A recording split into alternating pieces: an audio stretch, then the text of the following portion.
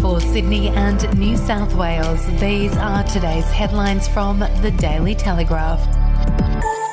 While her rank-and-file officers were risking their lives and pulling bodies from raging torrents on Tuesday, Police Chief Karen Webb marked International Women's Day as a star speaker at an event at Sydney's Flash Maserati dealership in Alexandria, which is linked to her husband. The state's first female police chief was photographed on social media smiling as she stood in front of the blue bonnet of one of the luxury cars. She had earlier visited a private girls' school and a private boys' school. None of the events were promoted by New South Wales police media. The new commissioner, who has yet to front a media conference since being sworn into the top job on February 1, visited the state's flood-hit northern regions on Wednesday. If you would like to read more on that story today, you can take out a subscription to the Daily Telegraph at dailytelegraph.com.au or download the app from the App Store. Prime Minister Scott Morrison has announced a massive 30% increase in Australian Defence Force numbers over the next 2 decades, including the creation of a regiment dedicated to information warfare. The increase, which will cost an estimated $38 billion over the next 20 years, will enhance the country's warfighting capabilities, not just on land and sea, but in space and the virtual world as well. We'll be back after this. News doesn't have to be boring. The Brits have given Prince Harry a new nickname after yet another tell-all interview. Oh God, is it the Ginger Whinger?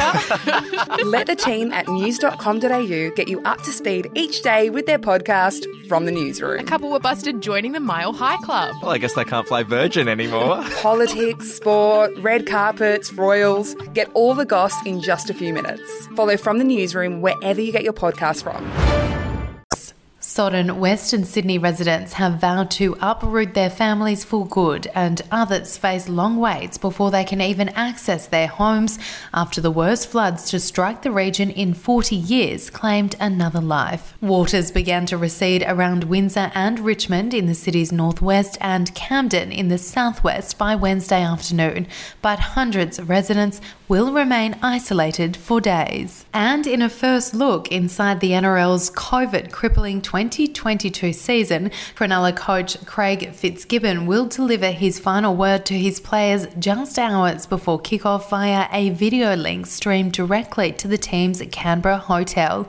From his lounge room on the New South Wales south coast, 250 kilometres away, the rookie coach will rely on Fox Sports cameras to become his eyes on the ground while having the option to phone his staff and players at halftime.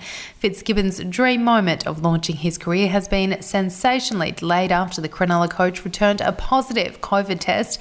He has been isolating since Monday. Those are your headlines from the Daily Telegraph. For updates and breaking news throughout the day, take out a subscription at dailytelegraph.com.au. We'll have another update for you tomorrow.